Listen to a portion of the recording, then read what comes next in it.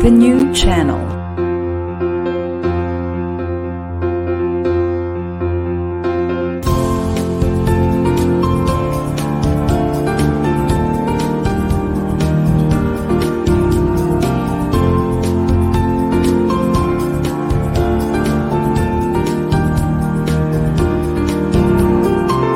The new channel. Hashtag TNC Now.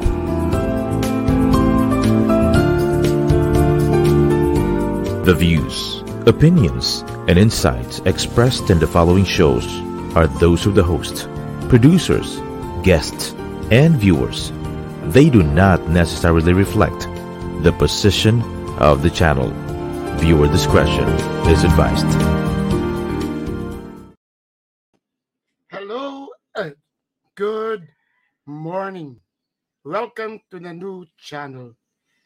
Our passion transforms a community that seals all things new. This is Jesse Francis Rebustillo, your host to HR Hotline, and we are now on Season 8, Episode 141.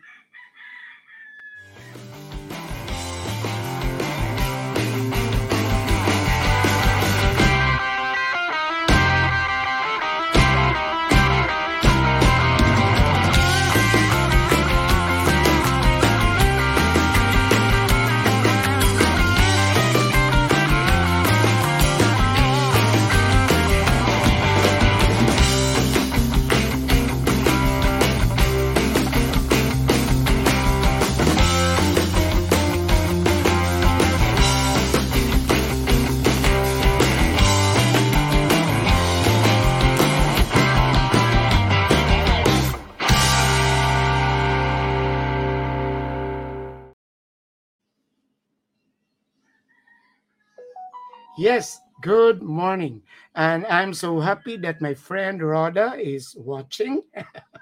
And you will ask, why are there a lot of images beside me? The TNC staff and Ma'am Apple sent me a message 2 days ago that we must be in Halloween costume. Actually, when I was the HR director of Inquirer, I think I was one of the first HR managers who started that activity of Halloween, celebrating Halloween in the office. And that was in the early 2000s. But now I've changed my mindset.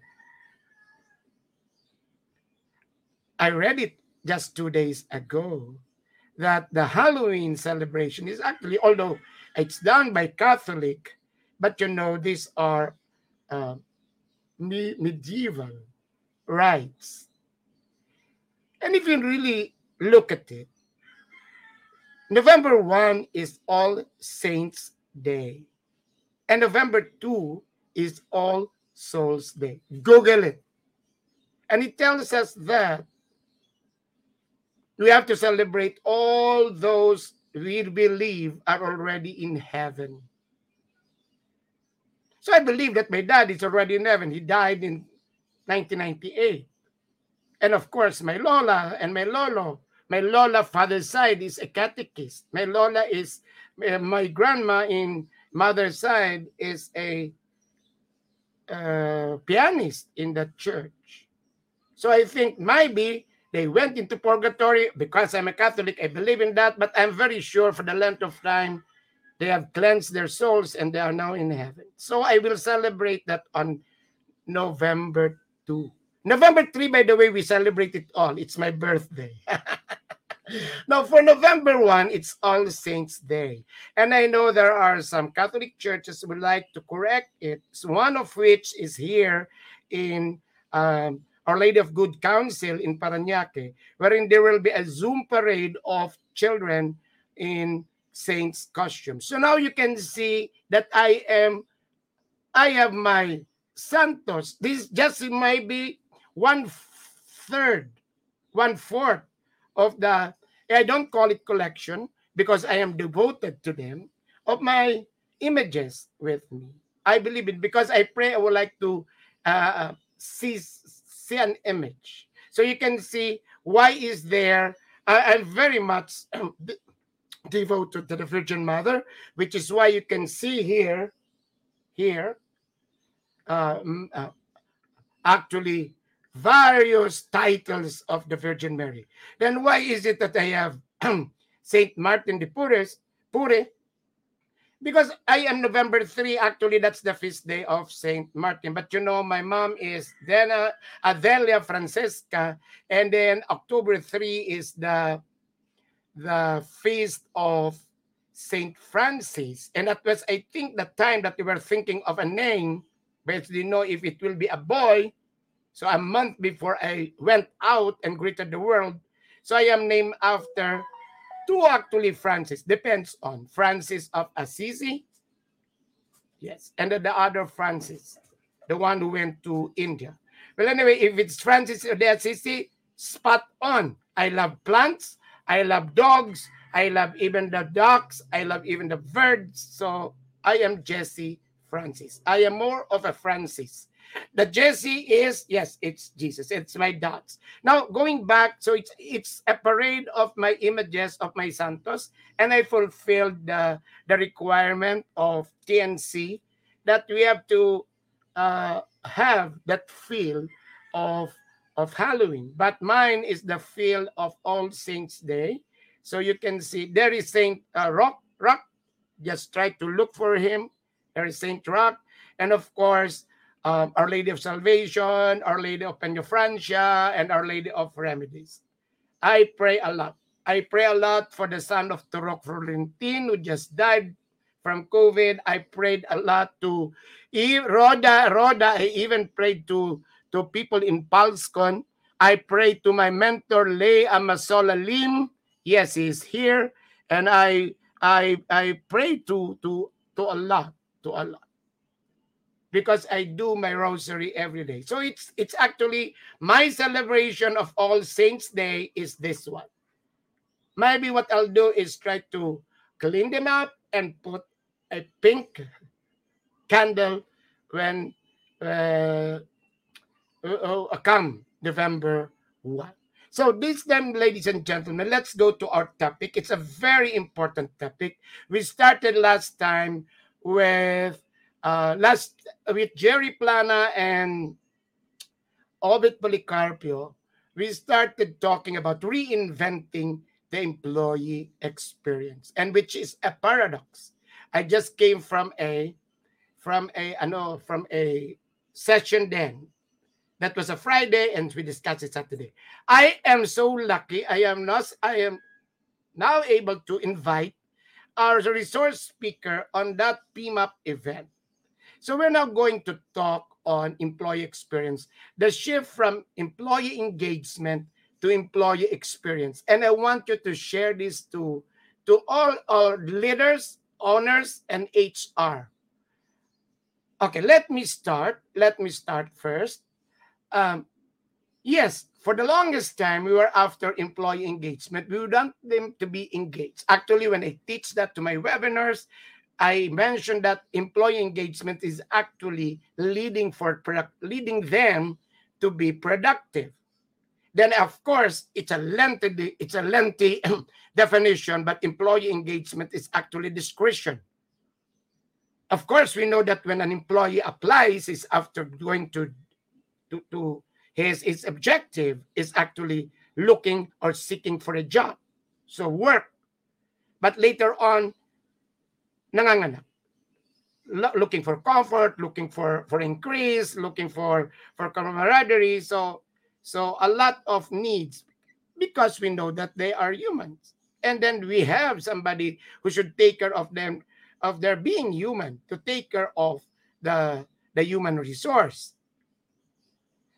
But you know, at this time, this is the positivity of the pandemic, there is a need more than the employee engagement interventions that we were doing before.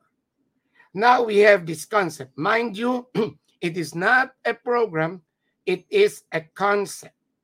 It's an HR concept that must be now imputed, considered in our strategies, even in our mission, in our vision, that we have to look into the experience. Before I introduce our guest, let me have this na ma-intrigang statement. This is a joke, no? A lot of people, actually, the paradox of the great resignation is that they're after safety, they're after the opportunities because it's not online, but the third is actually it's an excuse of their employee experience. And what is this employee experience? You may ask them, why are you leaving? Kasi po, ang aking boss ay anak ni Lucifer. So that means that the person is actually experiencing hell at work. So that is the experience. So ladies and gentlemen, let us welcome. I know him before because I used to work, not before, as in before, I used to work with Dole, but recently I was tasked as a consultant, a training consultant of Dole, and I met him. And then, of course, in some of activities of ECOT, I met this wonderful guy. He's the Chief Labor Employment Officer of the Labor and Social Relations Research Division of the Labor Studies, ILS, of the Department of Labor and Employment. But I know he is the OIC director now. He's a lecturer at UP, which is why I invited him. In Manila, teaching human resource management. Ole, makinig ka kasi he teaches in UP. And OD, he's a BA Behavioral Science cum laude of UP, Manila, and a Master in Industrial Relations, Soler. Kaya po, sinabi ko kay Lay, yung nakikinig sa akin na mentee, kasi si Lay po would want also to join Soler. Okay. So ladies and gentlemen, let us now welcome Mr. Patrick Patriwirawan. Okay, I just hope I was able to pronounce it properly. It's an Indonesian family name. Did I pronounce your family name correctly, Patrick? Yes, you're still muted, Patrick. Patrick, you're still muted. Sorry, sir. Yes po, tama, sir. Okay. I am blessed that I was able to be in Indonesia. Is your dad here, or is he gone, or is he in Indonesia? He's gone po. Passed away by 2000. I was blessed that I was able to be in Indonesia, Jakarta, twice. And you know what is wonderful with Indonesians? They're so proud of their national costume. Oh, yes. Yes. That's true, sir. They wear it. And then it is here in the Philippines, our Barong Tagalog is actually worn by security guards and bank and then government employees, because they are required. But in Indonesia, they wear it even in their barrios. Even with they wear it. They love the what do you call that? What is not their cloth? It's inventado. Batik. And it's nice. I have lots of batik, and one of these days I would like to wear 2 of my pink batik. Yes, yeah. Anyway, I invited you. One of these, I will invite you the next Saturday, and then we may discuss your role in the Department of Labor. But I invited you as a lecturer and a professor in UP, and I know I'm very sure that this is one of your topics in your classes. Okay, what can you say about from employee engagement to employee experience? Share with us. What are your thoughts on this? Thank you, Sir Jesse. And of course, first of all, I'd like to thank the new channel for having me today. And discussing with you in our previous meetings po, no, about this engagement and the topic on employee engagement versus employee experience, no, really was very interesting for me. No, because this is really a new concept in HR, as you said earlier, sir. No, employee experience is actually the totality, the journey of our stay in an organization. But of course, prior to this concept of employee experience, we were of course very much familiar with employee engagement, which is actually part of the regular programs of HR. We understand every year we have a lot of series of employee engagement projects or activities that actually looks into addressing employees' motivations, commitments, and even influencing their behavior and performance in the organization. And so, just to share with you, employee engagement is just one part of the whole employee experience journey, as you mentioned earlier, sir. Right. Kaya nga, di ba, sabi natin na after a team building, na yung team building which is not really team building, you just go to a beach and then play. After that, nag-away-away pa rin. After that, nawala rin yung tawag nun, yung adrenaline. Or yes. After yung after nagpakain ka, di ba? Yung after an anniversary, then you had a raffle. Diba? Ang mahirap nga yan yung I had it. We are recorded, but I will mention it. There were times, in Inquirer, we were giving gifts, and sometimes pag receive ng gift, hindi naman appreciated. What will I do with this? Parang ganon. There was a time that we gave them, what do you call this? Rudolph, yung reindeer, yung parang as a decor. It was not really appreciated.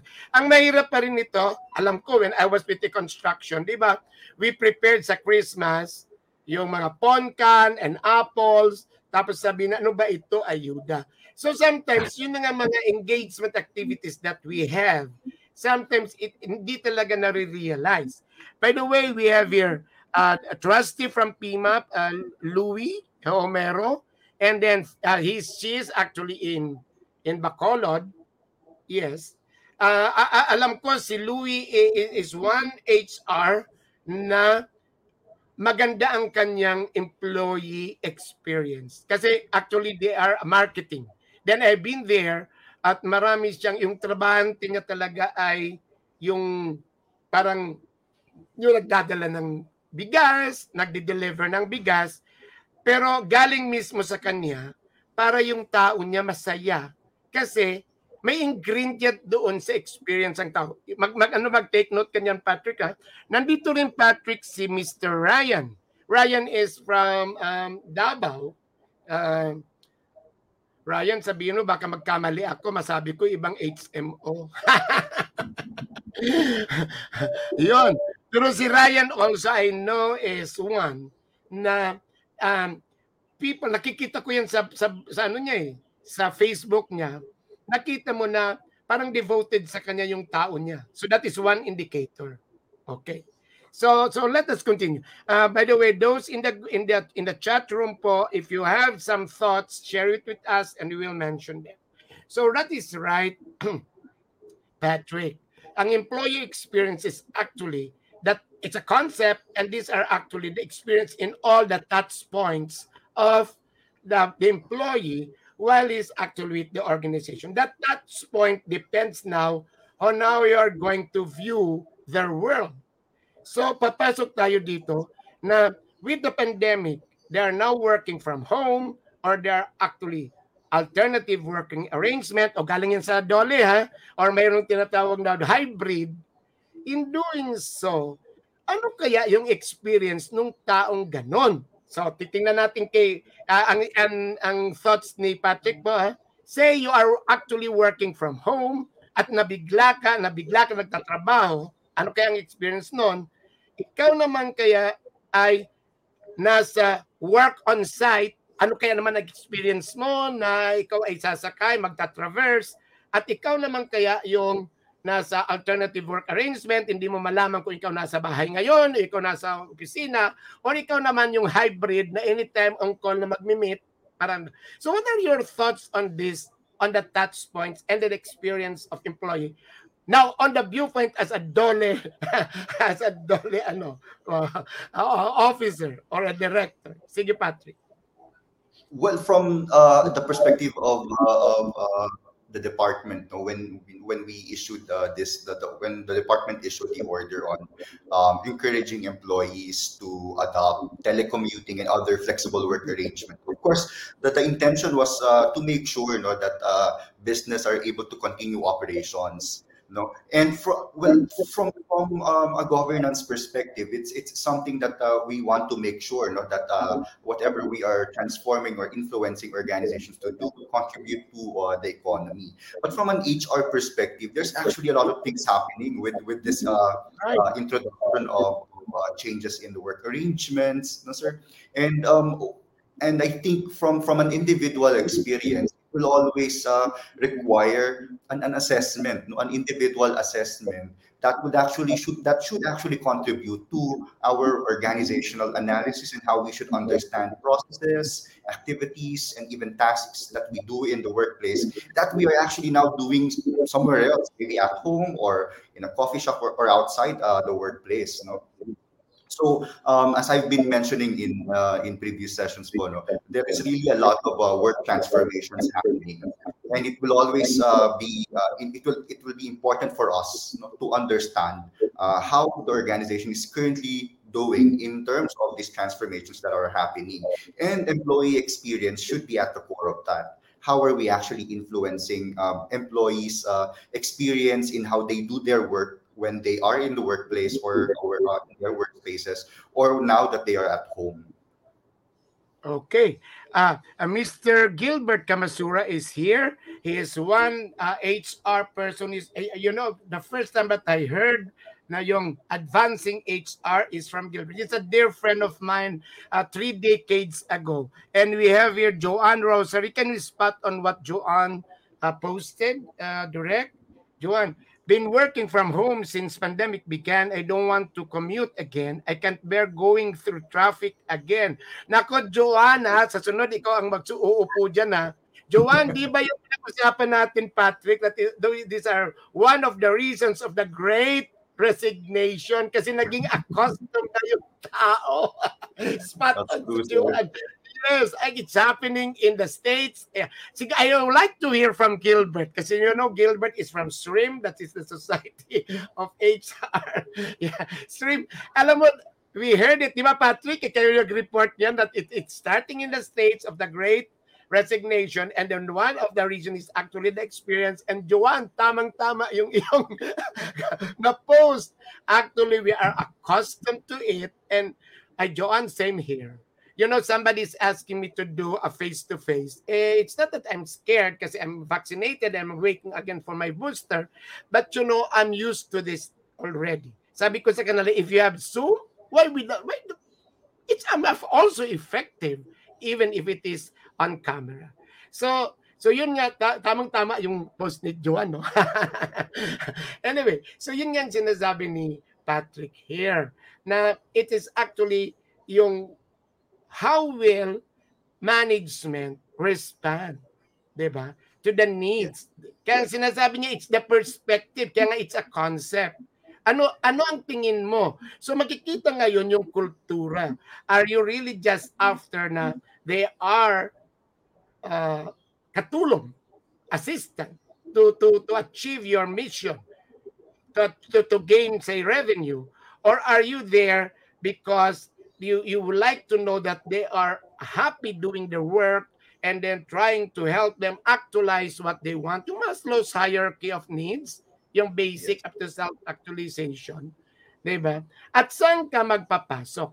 So, Patrick, I would like you to ask you, should it be bottom down or should it be from bottom, mali ako. Bottom down, mali. Bottom up. or it is from management to ano. Paano mag-start? Saan perspective titinan yung experience? Yeah. Saan? Well, I think, sir, no, yung importanteng aspeto dyan sa aspect ng whether it should be top-down or bottom-up approach, it should always be both. Kasi yung question nyo kanina na these employees are actually contributing to the organization's mission and vision and all that, we are actually considering them as partners. No, everyone is a partner in the organization. And in that respect, whether it's top down or bottom up, the point is that everyone should be consulted in what we are introducing, especially in this time that a lot of changes are happening in the workplace. So if management has of course, its vision for the organization, it's important to get feedback from the employees on what is currently happening in the ground. How are we actually handling our tasks, our activities, considering what is happening in the environment now, the pandemic and all the challenges, whether it's personal or organizational, that we are experiencing, contributes to that concept of employee experience. And being able to understand or getting responses or feedback from the employees, and also relating it at the top, and at the same time top management sharing also its vision and all its yung direction niya for the organization, should help should make sure that we are responsive in the directions or the strategies that we are implementing, and at the same time, what is currently being experienced by our employees. Right. Kasi ganito nga, with the pandemic, and we are actually in a virtual mode, parang nakikita natin the relationship or the touch point is that you're just after the results. So every time that you have a meeting, you're just after, have you done this? Have you submitted this? That you missed actually what are the things that they're experiencing in coming with those. Remember that they're alone and they're doing it, what they call completed staff work. So I think that is actually one point that has to be considered if management will just be after results and not actually after how they were able to do it, to think that they are not anymore in the offices or in the venues, but actually they're sa bahay. There is a post here from Gilbert, dalawa na post. Can we spot on the first one from my friend? The first one. We have been forced to work from home. The challenge of HR is to bring back the workforce to real workplace. We are supposed to craft hybrid work arrangement. Yun talaga, Gilbert, you're spot on yun. Kasi that there is now that the topic that's being discussed, how are you going to reinvent it? And the reinvention is how you are going to plan the return from home to work, and what will be the arrangements, because people just like Joanne has been accustomed to it already, and there it will manganganak. And I think, Gilbert, you can be one of my guests later on, kasi ipag-uusapan natin who will be rewarded, who will be given more concern, di ba? The one working on the site and the one working on at home. There's another one that is posted by Gilbert. Can we spot it? Hybrid allows flexible and agile ways of performing duties and responsibilities from whatever arrangement, keeping in mind both the goal to achieve employee happiness and productivity. I love it. I will repeat. Hybrid allows flexible and agile ways of performing duties and responsibilities from whatever arrangement, keeping in mind both the goal to achieve an employee happiness and productivity. Ay, that is a quotable quote, di ba, Patrick? Ay, naku, Yes. siguro pag-isipan natin yan sa Department of Labor. Di ba? Kaya it's a concept. Depende po how you're going to get the ideas from your employees. Kaya dapat maganda ang iyong mga mentoring, coaching, kasi doon mo makukuha yun. And then, yung management naman will look into how are you going to intervene and provide that particular experience. And hybrid, I think, is the one that is acceptable now. So we have here, the future of work is hybrid. O yun, yan. O nagsabi na yan pwede ng quotable quote yun, the future of work is hybrid. Let's discuss that the need time, Jesse. Yes, let's discuss next time, Jesse. Then we have here another, before we continue, the future of work will center around how people connect, will secure smart technology. HR should connect with collaborative platform to ensure work productivity and employee happiness. Okay, so what are your thoughts on what our what do you call that? Our guest in the chat room has commented, Patrick. Anong thoughts mo dyan? Patrick? That we're leading into what we call the hybrid. Patrick, you are muted. Yes, na-mute si Patrick, Now, yun na nga, yung isang gagawin natin na yung sinabi ni Gilbert, na one of which is to look into the technology, to the facility, and that is an experience. While waiting for Patrick, let me mention this. There are a lot of organizations. I don't know if they're trying to economize or they would like to do it for security. They're using some platforms that are not really friendly to their teams. So that is one, just like this one. And then we have been with the pandemic for almost a year and a half, more than a year and a half. So organization must now ensure that the connectivity should be provided. I have an HR friend who was telling me na, nako, siniswerte sila kung bibigyan pa namin sila ng internet. But guys, how can you communicate if you don't want to provide that? Anyway, you are actually saving on some, then spend it. Provide some subsidy to your people working from home. Or if not, at the facility, how we are going to use it. There are times that, I'm so comfortable with Zoom or this is a StreamYard, but it depends on you. Direct, can we call back Patrick? Anyway, to continue, great to be back here. Yes, Gilbert. Anyway, so yun po ang natin na, we're now on this discussion. It's a chicken and egg. Where will you get the data? How are you going to collect? Which are you going to work on? Diba? So dapat magkaroon ka ng tawag nito, survey.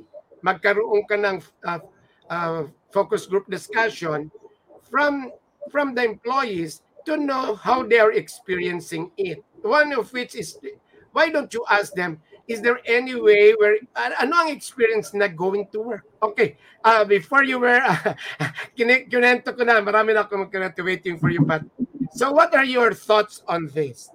We are now here on how you're going to review and then reinvent your employee experience. Yes, thank you, Sir Jesse. Sorry, nawala ako internet connection. I think that's one of the challenges in work from home, no? Yung connectivity issues. And so, just to continue yung discussion kanina on employee experience and how we actually try now to analyze or assess how we can review organizational transformations, and especially addressing yung hybrid arrangement nito. It's important for us to understand. I think it was mentioned in a book by Jacob Morgan on employee experience advantage, that the three important aspects in reviewing employee experience includes technology, physical environment, and the cultural environment of the organization.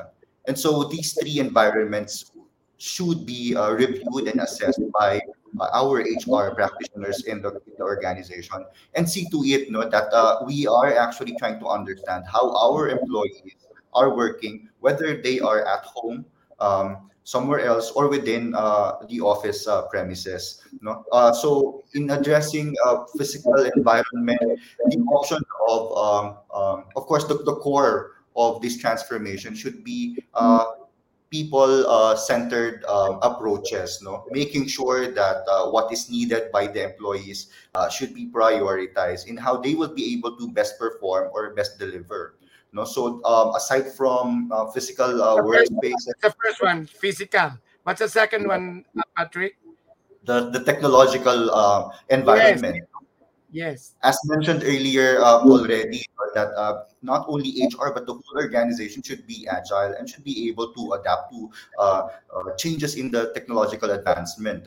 We should be able to introduce collaborative programs or softwares, that can actually drive efficiency in the workplace. And part of adopting these technological advancements include, of course, making sure, that our technology is at par with the market. No, I think this is one of the issues sometimes that actually builds employee experience, especially when new hires, for example, would experience joining the organization and finding out that they will be using yung mga lumang versions pa, ng mga software programs like Microsoft. No? Yun Yes. sa mga issues palagi, di ba? So it actually builds employee experience. No, that I will have to wait for 5 to 10 minutes just to start my laptop or my desktop. So yung mga ganong concerns actually contribute to employee experience. So technological environment is really critical in understanding employee experience. And of course, finally, Sir Jesse, yung concept ng yung cultural environment of organization. What is And that I again? think that the What is cultural that? environment. Cultural, yeah, that's the culture. We're good. So the first one is the physical, the second one is the technological, the third is the cultural. I'm learning from you. So what is about the cultural environment, Patrick? Well, the cultural environment is actually one that we are, of course, all familiar with, no? Yung how we build organizational culture, and it's different from person to person, no? Understanding organizational culture basically is understanding our way of life in our workplaces. No, how do we do work in our workplaces, and understanding organizational culture would mean also getting an understanding of what the organization believes in, what the organization values, what the organization actually endorses or even promotes, and what it stands for. No? Those basically are what organizational culture is. No? And everything that we do in the workplace, no, should always contribute to that, whatever the organization stands for, whether you have a culture of innovation, a culture of efficiency, or culture of even culture of employee well-being. No, and sometimes it could be a group of different concepts and principles altogether. So, yun, sir, I think those three things. We will have a break, Patrick, and when we discuss each one of that, that means talagang hindi natin matatapos for an hour. Pero may sasabihin ako before the break. Totoo, yung last one, yung culture, totoo yun. Kasi just imagine, there is an organization where you have community pantry, you give ayuda, you have what you call a CSR, tapos you left behind the people in the organization. Yung para bang namigay ka ng bigas, hindi mo nga nabigyan ng bigas yung doon sa loob. Diba? So para bang charity begins at home. Ang dami na pong before we go to the break, I will try to read what my friend Gilbert and then si Camia here. This pandemic crisis has redefined new culture for most companies, taking into consideration business growth, adapting with technology to thrive amidst the crisis. Mayroon ditong sinabi siya that we will discuss, Patrick, that the future of work will center around how people connect with secure, smart technology. HR should connect with collaborative platform to work productivity and employee happiness. It's time for HR to focus on research strategy to build organization capability without compromising employee safety. Yes, ang sabi dito ni Gilbert, always everyone to join the movement, #advancing HR. Yes. Then we have here from Kamya. I agree with that, Sir Jesse. Technology, cultural environment, and employee experience are very much related. Thank you, Kamya. And of course, our dear friend Jerry is here. Hello. The promised employee experience is contained in the employee value proposition, including hybrid work arrangement, should be found in the employee value proposition. If not included, then the organization must fail to attract the talent it needs. I-discuss natin yung pagbalik itong sinabi ni Jerry. And then, invest in culture. Be intentional about reinforcing culture. Gilbert, ang problema na ito, pinag-uusapan namin yan ni Jerry. Baka pagdating ng oras, wala nang hindi na ma-identify kung what is the culture that they have. Hindi yan joke. Be intentional about reinforcing culture. This is even more important in a hybrid work model where employees will have flexibility to become productive with great employee delight. Okay, ang daming thoughts, the insights or the pag-iusapan natin. Let's have a quick break, Patrick, and then we'll discuss it when we come back.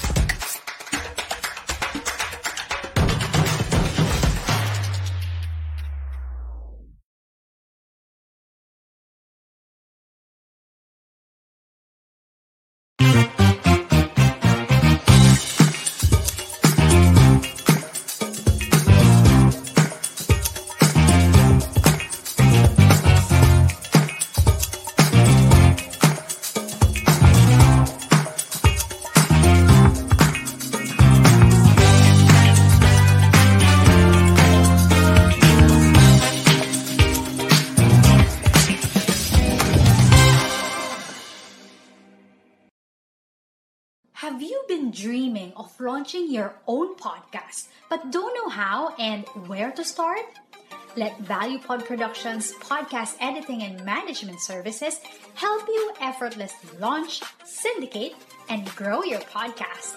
Message us at facebook.com/ValuePodProductions. ValuePod Productions podcast editing and management services, humanizing personal connections through podcasting.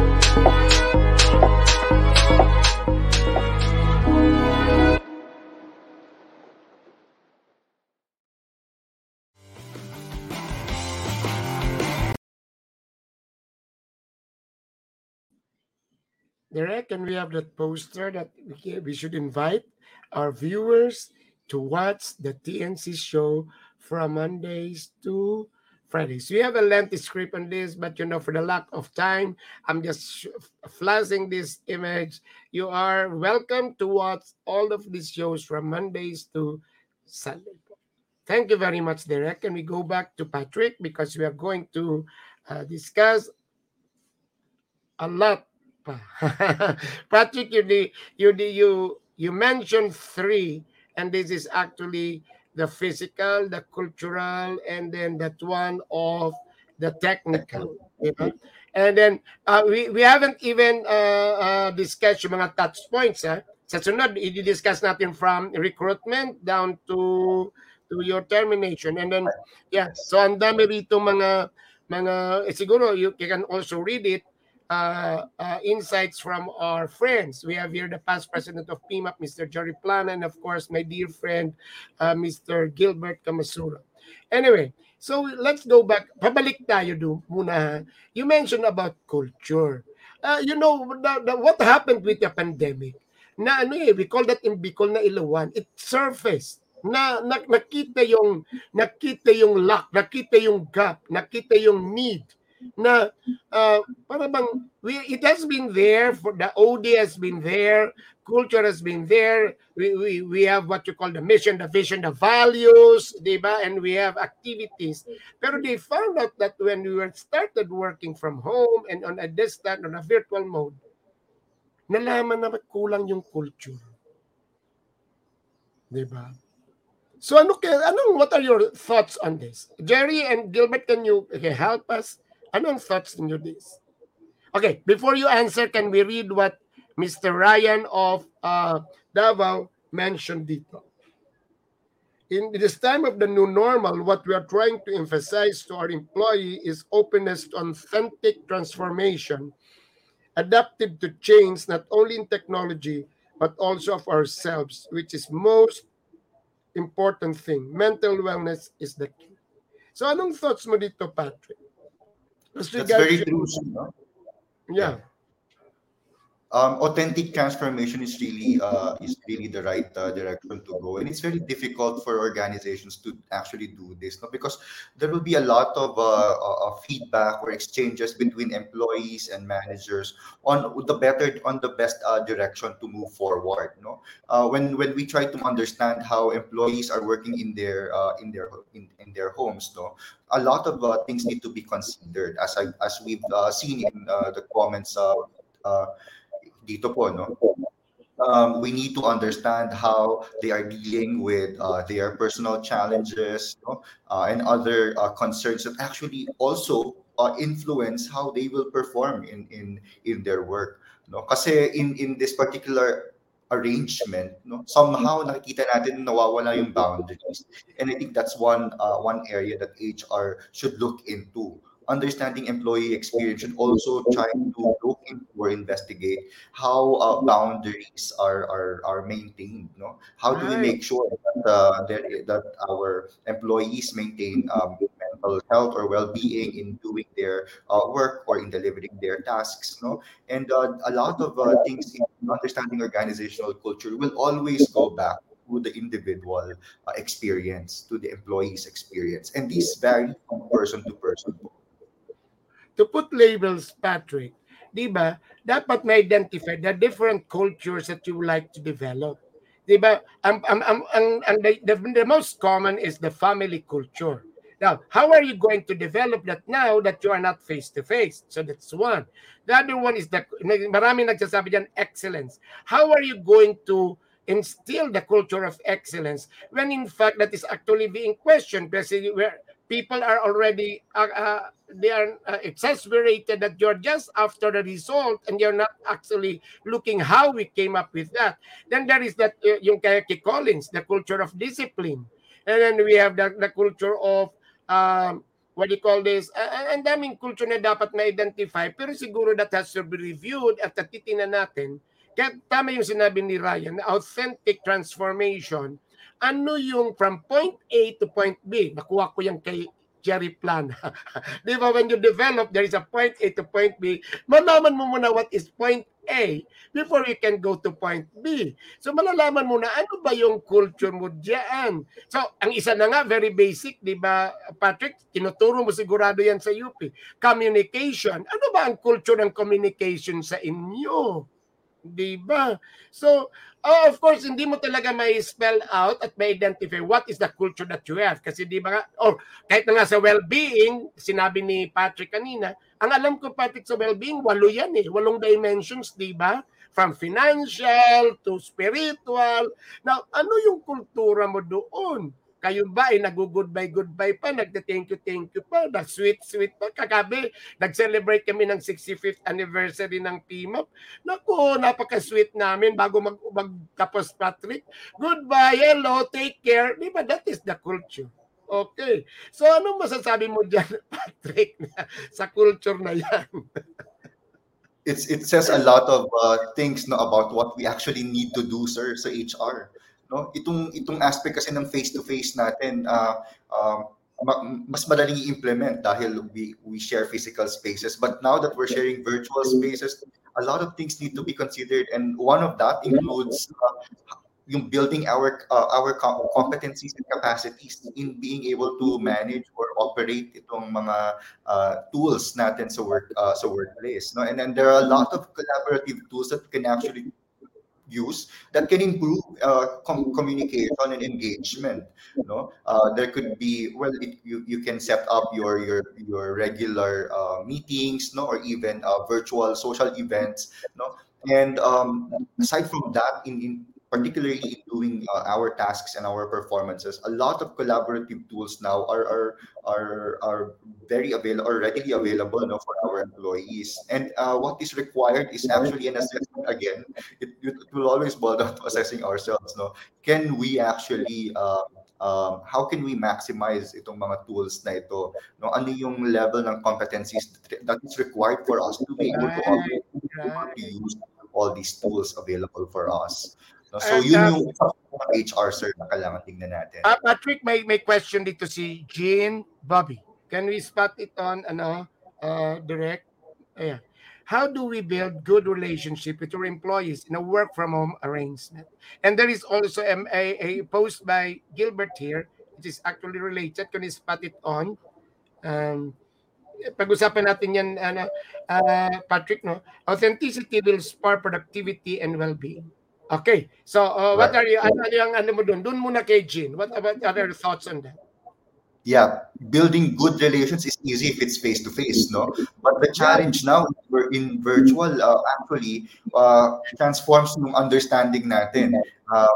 How do we actually build good relations while we are work from home?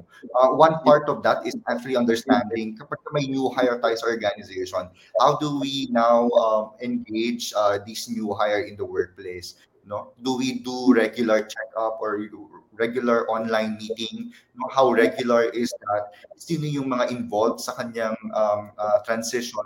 No, sino yung mga nakakasama niya or nakakasalamuha niya in the first few days? No, that's actually important.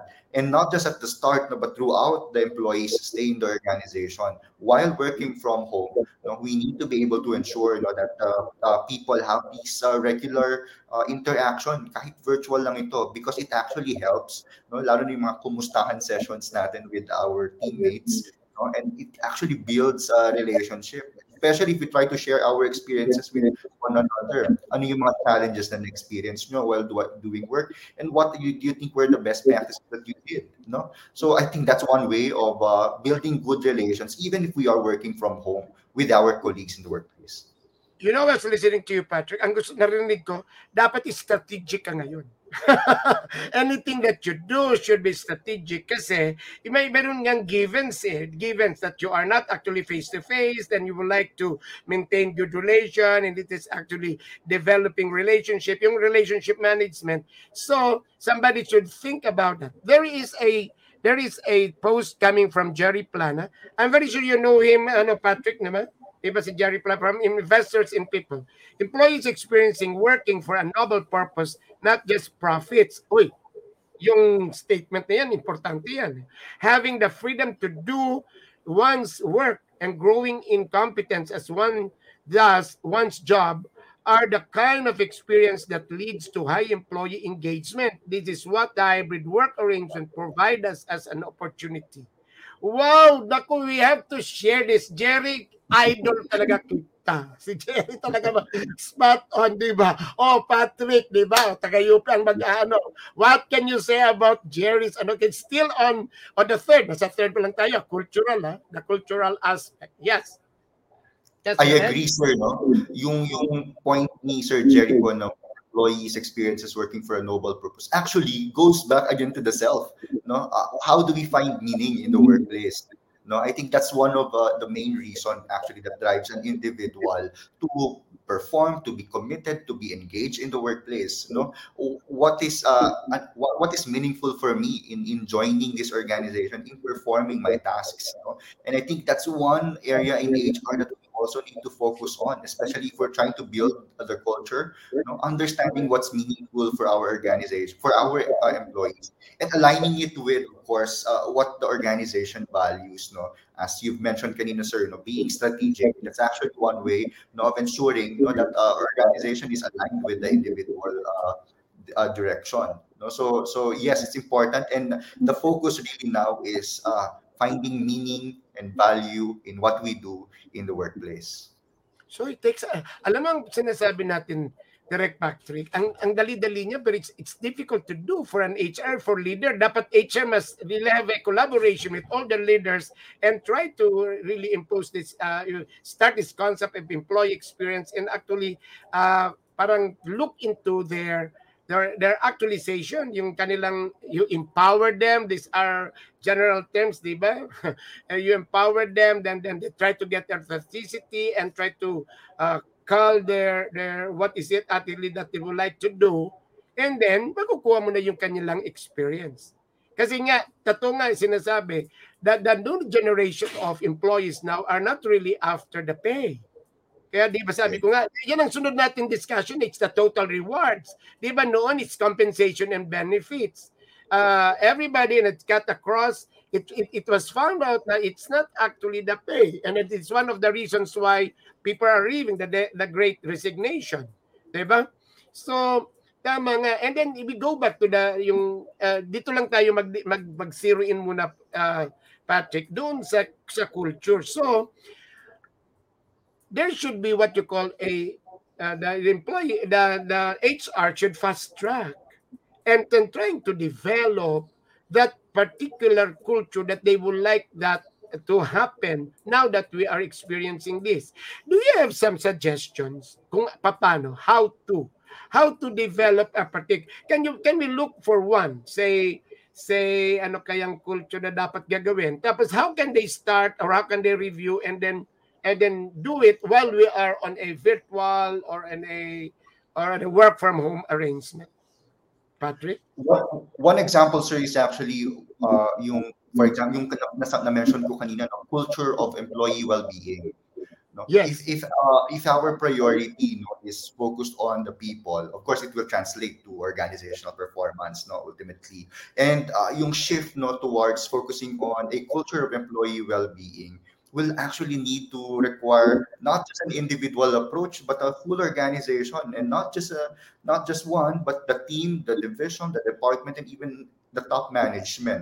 And as you mentioned, sir, kanina, ano yung role na gagampanan ni HR dito, and will this really be an easy task? It is not actually. A lot of things need to be done, but it will always go back to getting feedback from our people. How are we doing now? And getting getting a feel of their experiences at the moment would already help us understand if they are in this particular state. Then of course, creating a culture of employee well-being, should primarily focus on aligning our resources, aligning our efforts, our HR interventions, towards improving their overall well-being. Yeah. Alam mo yung nakita ko yung just imagine if you require them. There are some I know employees in Makati and BGC na they are required to come to the office. There was a time that the organizations actually provided transportation. Ang alam ko may mga government agencies na nagpo-provide ng transportation to and fro, nagpi-pick up. And of course it actually, diba, it's an expense. So you have to really look in that on the well-being. That is safety. Well-being also is you have to look into their workspaces at home. Just imagine, good for us. You look at all the images, I'm displaying it because of the All Saints Day. But how about if that person is say a boarder, nasa boarding house or nasa maliit na room, di ba? So we have to look into that kasi well-being din yun doon. And then aside from that, yung well-being din na, say, if he gets sick, ano yung kanyang support system, the well-being din yon. Pero ang tanong nga, how will you start doing that? Mangangarag talaga yung HR. Can we read some of those muna before we continue? Matatapos na, we will ask you a parting message, no? From Mr. Ryan, sino bang dito? Na pinaka-last, Yes, the first step that we are doing now is conducting time and motion. This is to determine optimization of working hours at home, its productivity, and at the same time determining idle time where we can help them to do something worthy in a given day. So the mga to-dos. Process-wise, this will take us until kingdom come because we need to spend 8 to 9 or more hours validating and assessing. Madugo na trabaho itong among the line managers, but we really need to do it now. You know, Ryan, ang tinatingnan ngayon, it's not actually yung time eh. You don't reckon the salary or the performance with time, but you reckon it with the result, the outcome, and the impact. Ay, sinagot ko. Pero I need your insights dito. Kilay, can we spot on Lay? HR can only do much direct. Can we spot on Lay Amizola? Yes. HR can only do much in terms of culture building and safety policy implementation. Given this pandemic, the management must be able to demonstrate the culture, malasakit, and trust that the employees are really performing, regardless if employees works on-site or at home. But you know, late, sasagutin ko kagad yan ha. That means, what is your perspective? What is your definition of malasakit? Yon doon. Isa rin yan. Ay, dako, talaga magbabalik ka rito, hindi tayo tapos, Patrick. And then we have Engelbert. That's on an issue of Gen Z. Then we have Jerry Plana. I love this conversation. Di ba? Enjoy ka, Patrick, dito. Yes. Embracing the hybrid work model cannot be sustained within the bureaucratic, hierarchical organization design. Logic whose core principles include controls, efficiency, low tolerance for conflict. Oh, Ryan, makinig ka kay Pipi Jerry. Repeat ko, embracing the hybrid work model cannot be sustained within the bureaucratic, hierarchical organization design. So change talaga ng mindset. Core principles include controls, efficiency, low tolerance for conflict and mistakes. A new organization design logic that has a core principle on innovation, learning from mistakes, freedom, and continuous learning. Wow! Ay, Ryan, tumawag ka sa akin. Pag-usapan natin. So, with all those insights, Patrick, what can you say? ang rich po ng discussion natin dito sa comment section. And we can really see how engaged our HR practitioners and professionals are, no? And what struck me is the concept of changing the mindset, no? Ito naman yung sa simula pa lang ay gusto na natin ding introduce sa mga organizations, especially now as we do these work transformations. I think the focus of HR now should, as of course, a business partner and employee advocates, we need to be able to influence everyone to have this mindset that we are going through this transformation, and that feedback from every stage, from every person in the organization, both the individual, the employees, and the managers, and even at the top management levels, they are needed, to come up with a whole picture of what the organization's culture should be. I think yun po yung magiging focus natin, influencing the mindset of individuals in the workplace. That's what HR's important role is now.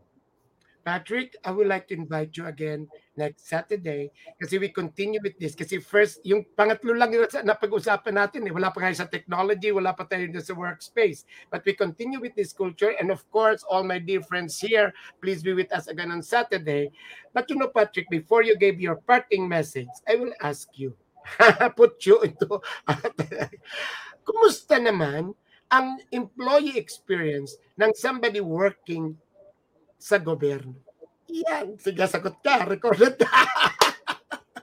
What is the employee experience? Kasi I have lots of friends. Si Yusek, Benjo, kaibigan ko yan, ha?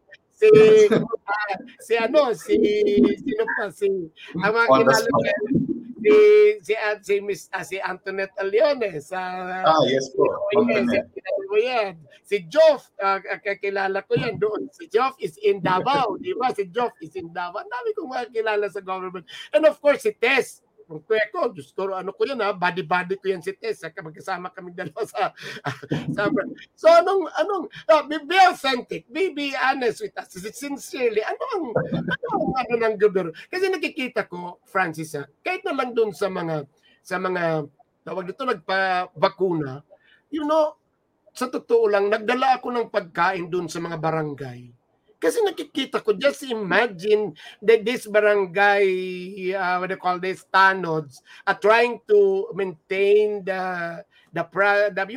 yung facilitate yung pagpabakuna, di ba? Tapos, kikita ko yung pagkain nila, isang kanin, isang chicken, di ba? Alam mo, hindi talaga ako na Patrick, nagpabili ako dun sa anak ko ng pagkain, pinadagdagan ko. So ano ngayon talaga ang employee experience ng isang nasa gobyerno? Sige nga. Well, iba-iba yan definitely, Sir Jesse. Of course, we understand na each organization is unique, no? And in my case, in my personal experience in my organization, no, I realized, no, that organizations can really do a lot of things, especially if we are in the government. While we are, of course, limited to rules and regulations, no, the CSE, has already started itong mga introducing changes in how we do things. No, yung pag-issue po nila ng mga memo circulars on work arrangements, no. And let me interject. Yung AWA nga galing yan sa CSE, ha? Yung alternative work arrangement. Alam ko yan eh. Sila yung lumabas ng circular just siguro mga April pa lang eh. Kakaumpisa pa lang yung Di ba? So, nauna nga yung government sa private nung word na AWA. Di ba? Nung AWA. Yes, sir. Okay, but of course, sir, kahit naman mag-introduce tayo ng maganda, there are a lot of things that we need to do, no? Especially, for example, sa technological environment ng government. I'm sure we have all experience on how we deal with government agencies. And on the aspect of technological environment, the government really has to do to speed up its transformation. No? Katulad na lang ng mga naririnig natin na syempre kung work from home ito, ano yung mga tools na gagamitin natin? We understand even sa iba-ibang sector ng government functions, no? Yung iba ay ginagamit yung mga personal tools and equipment nila, no? But of course, what we want to make sure is that people have the appropriate tools, the necessary tools that they have. But aside from the technological aspect, of course, importante talaga, no, yung pag-build natin ng cultural environment ng organization po natin. Yes. Pero I'm very sure you're well taken care of dyan sa DOLE. Diba? You're well taken care of. Mayroon ba kayong mga protocols sa fina-follow? Marami siguro. That is safety. Yes, meron pong mga guidelines, no, on protocols and that we need to observe, no, and we're trying also since 2019 po nung introduce natin yung observation ng physical distancing and all measures, no.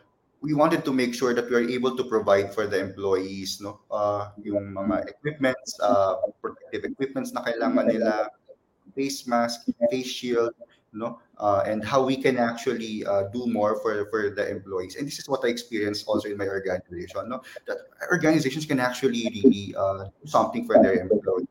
If we are in the government, even if we are limited by a lot of core rules and regulations. Pero you don't have to answer it. You may answer it sa next natin. So, meron na bang nagagawa ng parang pulse survey on are they happy? Diba? Parang this is for everybody. Kasi diba, we provide all of this safety protocol, safety PPEs, and we make sure that their salaries are there. We make sure that may nalalaman kaya na kasi employee experience at the end of the day, it's their happiness, it's their productivity. Sa tingin mo, may yung productivity ba nasusustain or was it a little bit bumaba or mayroon bang kasi you are with labor statistics, di ba? May stat na ba kayo kung ano yung happiness what do you call that? The threshold? and I do not know what's the technical term. Yes, Pat, Director. Well, ano po in my case no in the institute no yung primary yung focus natin since we wanted to make sure that we are taking care of our employees no we make sure that everyone has the right tool, the right equipment, and all other safety things na kailangan nila no in performing their job no yung aspect ko ng feedback or ng evaluation trying to understand if they are happy in the organization. I think that's one part na kailangan pa nating ayusin or sikasuhin. And even in I don't know if for the whole organization, for the whole government no, if there are these employee feedback or surveys no, climate surveys that we are doing no, but CSC has already introduced yung program yung Prime HRM that tries to integrate no yung that tries to integrate lahat po ng kasama si Mr. Plana dyan. So for everybody I think dapat magawa siguro ng climate survey, that's one no, and then yes. Try to gauge how they are. So, pero let's discuss it pagbalik natin, Patrick, yung even the ways in trying to extract, collate the data on how they feel, it has to be siguro reviewed and there should be some changes. Okay, Patrick, can we have your parting message? Anyway, we'll have you the next Saturday again, pero let's have a parting message. Yes? All right. Thank you, Sir Jesse. So just want to share with everyone that the shift, the role of HR now is very critical, especially as we experience a lot of transformation happening in the workplace, even in our work arrangement, and a lot of things need to be considered. But what's important, is that we start getting feedback, start talking to our people, start getting their experiences individually, and trying to understand as a whole, as an organization, ano yung mga areas that we can build on, and ano yung mga areas in their experiences that we can actually transform and make it better for them. So building this employee experience, as we've been talking throughout the session, should look into the three areas: physical spaces, technological environment, and even cultural environment.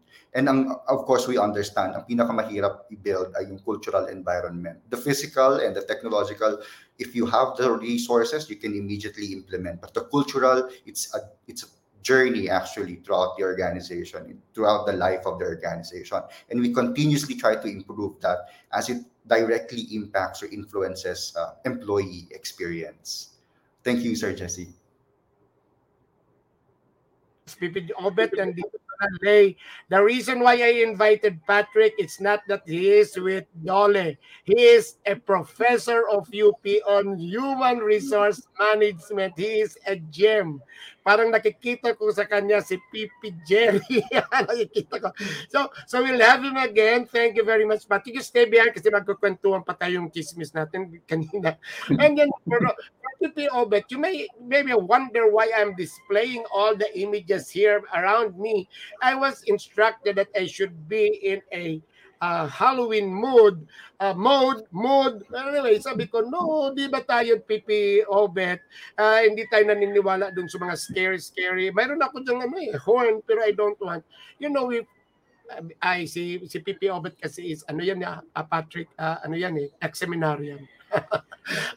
and my dad is an ex-seminarian. Tao akong simbahan. We follow what we call the All Saints Day. Then this is for everybody. Alam mo, gagawin, how many images, how many saints do you pray? Todos los santos, di ba? Alam mo kung sino pinagdadasalan ko ngayon? Saint Joseph. For happy death. Kasi my mom is actually senile, and sabi ko, ang happy death, siguro mag-bedridden muna, tapos parang hindi abrupt. And then who else? Saint Roch. Who else? Saint Martin, Saint Anthony, Saint Francis, kasi Francis nga ako. And then of course, Saint Mary, yung the titles of Mary. So, try to look for the saints that you pray. Even if you're a Christian, try to see, di ba ang saints dito, it's not only yung saints ng ng Vatican, your parents, they are now angels, they are now saints. November 1 is All Saints Day, November 2 is All Souls Day, and if you Google the definition, actually, it's celebrating it because you believe that your loved ones has already become, what do you call this, are in heaven, and they become what is actually defined as saints. I hope mag-agree sa akin yung aking kaibigan dyan sa Davao na si Ryan kasi it's also very spiritual. Yes, it is best to celebrate. Can you spot on PP Obet? Pang last na lang ito. Oy, Mirna Biado, nandiyan ka pala. Ha? It's best to celebrate Holy Week by praying to our departed loved ones, friends, and people who serve the country and community. Last time, last night with the Copa, I was a little bit, hindi ko nga makilalapit, knowing the people na nag-ano sa PIMA. We have a tribute to them. So, ladies and gentlemen, what a wonderful episode. We discussed about the experience, and it's a little bit bitin, but I'm so glad that our friends are here, and we have a resource speaker who is so capable and competent, and we'll having again next Saturday. Then also, this one that I am trying to influence you, that we celebrate November 1 for the saints that we pray, then for November 2, for the dearly departed, the souls, diba? And then the pandemic is actually teaching us that we don't really have to go to that cemetery, but we can just have a time to recall and pray for them. I told my son that sabi ko, we'll have to put an altar outside the house, and then just to commemorate that it is a grave, and we pray. Then we pray. But of course, don't forget, on November 3, that's the next celebration, it's my birthday. Just mabalo. See you on the next Saturday. Just mabalus po.